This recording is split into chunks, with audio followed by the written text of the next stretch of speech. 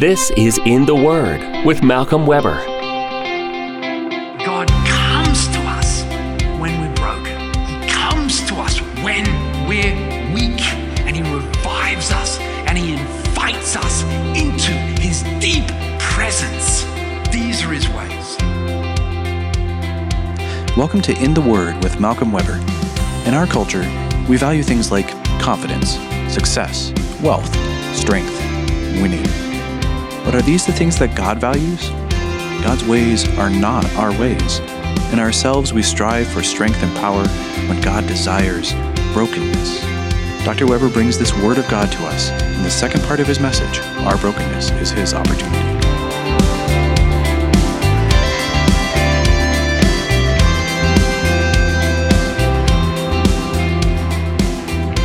Notice the deep humility here, contrite, lowly in spirit. No arrogance here, dear friends. There will be no arrogance in the presence of God. There will be no self-confidence in the presence of God. We understand very clearly there will be no sin in the presence of God. But we don't usually think through, there will be no arrogance in the presence of God. Those are not His ways. There will be no self-confidence. There will be no bragging in the presence of God, except about Him. Yeah?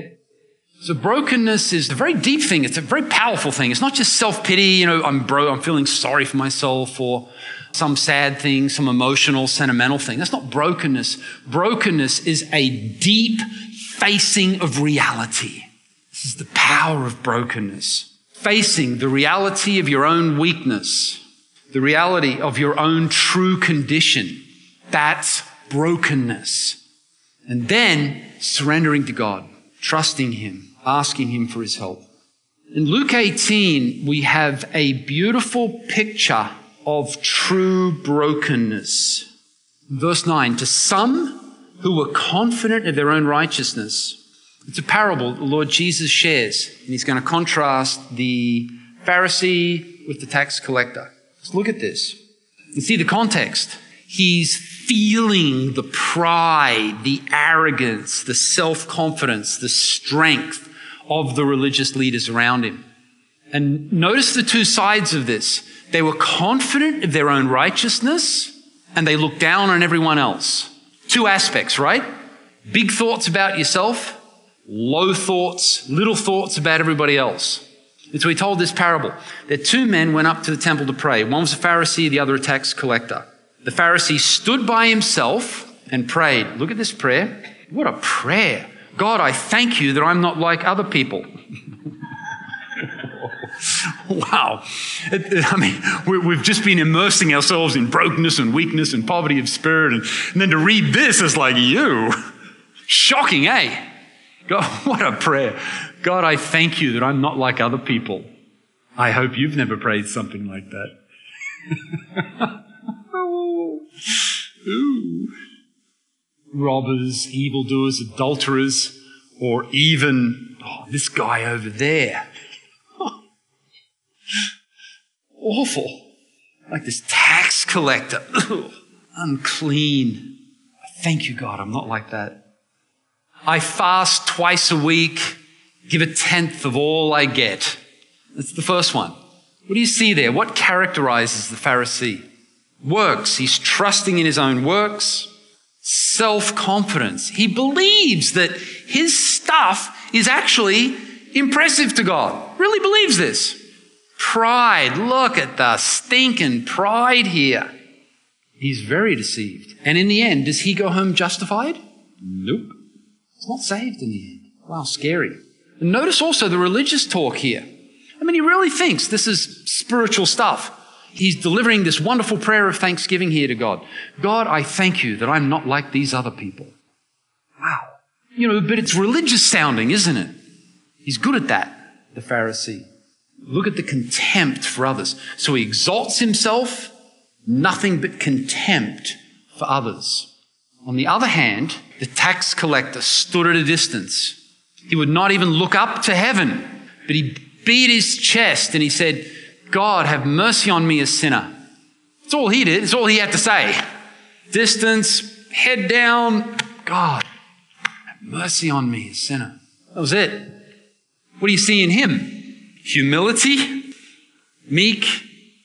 The first guy is just making a speech. Brokenness. And he's facing reality, isn't he? The Pharisee is not. I mean, he's so stupid. This guy, we're like, yep, you're right. He's facing reality. Notice the Pharisee condemning everybody else.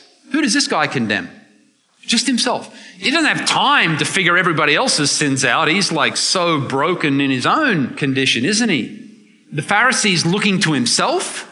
Look, twice a week, fast twice a week, tenth of I tithe. Who is this guy looking? What's he looking for his salvation? God's mercy. That's it. It's the beginning and the end of it. And in the end, what happens to him? This man, rather than the other, went home justified before God. Wow. These are the ways of God, dear friends. For all those who exalt themselves and condemn others, right? Remember, all through, there's the contrast here. So let's add it here. It's implied. Remember, he starts out, he's speaking to those who justify themselves and condemn others. Then we see the Pharisee justifies himself, condemns others. So all those who exalt themselves and condemn others will be humbled, but those who humble themselves will in the end be exalted. Wow. So, dear brother, dear sister, don't be like the Pharisee. And let's dig a little into that, shall we? John 3:16 and 17. Have a look at this. For God so loved. Who did he love? What's the world like? So loved the world that he gave his one and only Son, that whoever believes in him should not perish, but have eternal life. That's the vision of God, the purpose of God, the desire of God, the passion of God. And look at 17.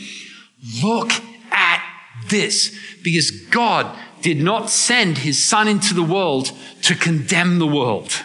Wow, let that sink in. But that the world through him might be saved.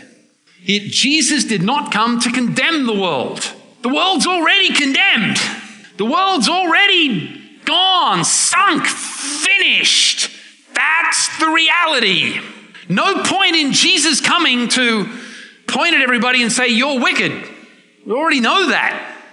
He sent his Son into the world to save the world.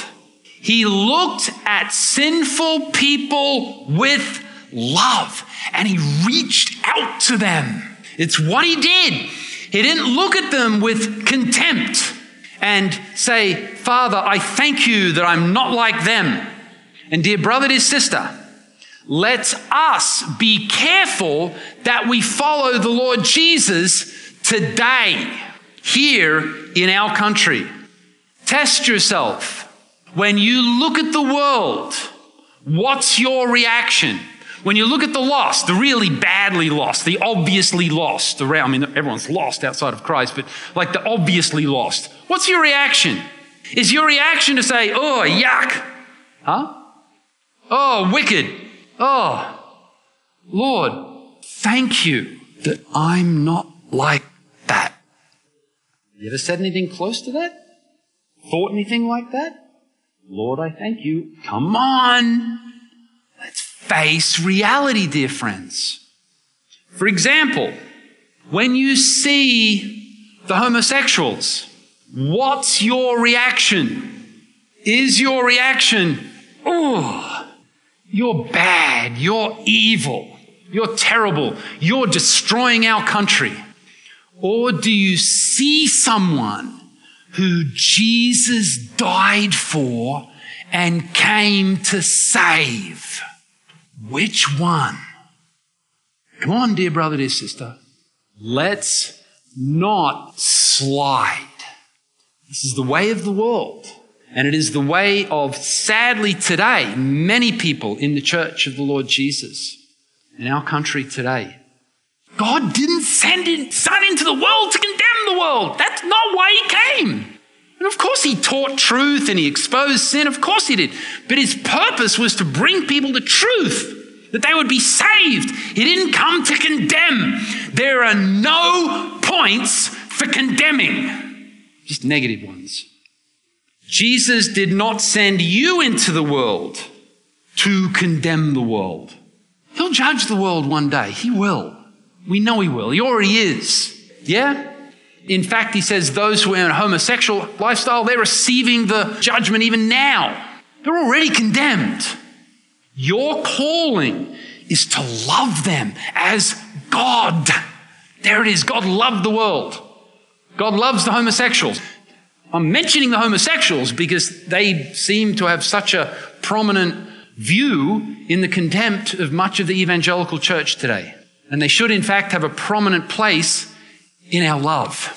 This is the reality, dear friends. This is the word. You're not sent to condemn the world. The world's already condemned. He sends you out to save, not to condemn. This is truth. So Jesus here, wow. And as he came to the world, he was the perfect example, actually, of true strength. He was the perfect example of true power, of true wisdom. But you know what? Even though he was so strong, he modeled weakness. Jesus modeled weakness of all things. Look at this, John 5. The Son can do nothing by himself. He can do only what he sees his Father doing. Now, it's not so much brokenness in the sense that we come before God broken, in our own understanding of our own sin and all the rest. He didn't have that. But even then, even as perfect humanity, in his humanity, he was weak. And he showed us this. No trust in his own strength, no trust in his own wisdom, apart from continuous dependence on his Father. Isn't that spectacular? Jesus came in weakness. Well, if he came in weakness, who are you and I that we're going to be so big and strong and tough and brilliant? Yeah, second time in the same chapter. By myself, I can do nothing. Whoa, I can do nothing. I judge only as I hear. Who's he listening to?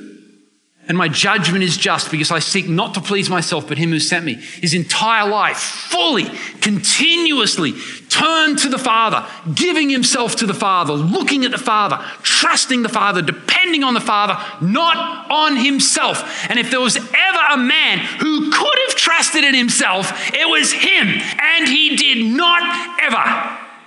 Wow. This is the path of weakness. In the end, this is the path of power. True power. God's power, yeah? Wow.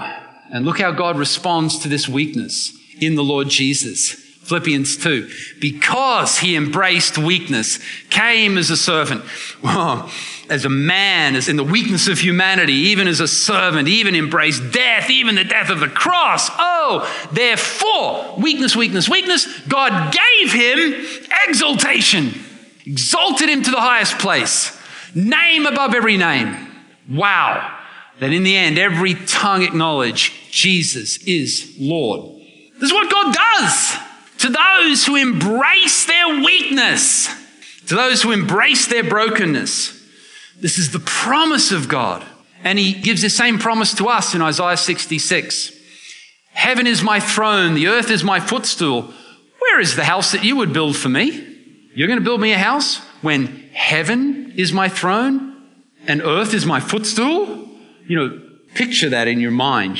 God, heaven is my throne, earth is my footstool. You're going to build me a house? Are you kidding? That's what he's saying. Where will my resting place be? My hand has made all these things, and so they came into being. So what are you going to do? You're going to put together some physical building, and that's going to be my house? Are you kidding? But then he says, these are the ones I look on with favor. Those who are humble and contrite in spirit and who tremble at my word. See, the heavens cannot be sufficient house for me. You're certainly not going to be able to build me a house. But those who are broken, contrite, tremble at my word, guess what? You will be my people. I will be your God. I will come and dwell in you, and you will be my house. Wow. That's the promise. Fantastic. So here we are where we started, the poor in spirit, those who mourn, the meek, those who hunger and thirst for righteousness. These are the ones he looks for. These are the ones for who he will show himself great. These are the ones. We're so glad you joined us for In the Word with Malcolm Weber, a weekly podcast featuring selected teachings from Dr. Weber's over 40 years of ministry. Find more teachings, along with books, courses, tools, and other resources from Dr. Weber at www.leadersource.org. Tune in next week for the first part of Dr. Weber's message, Jesus' First Temptation.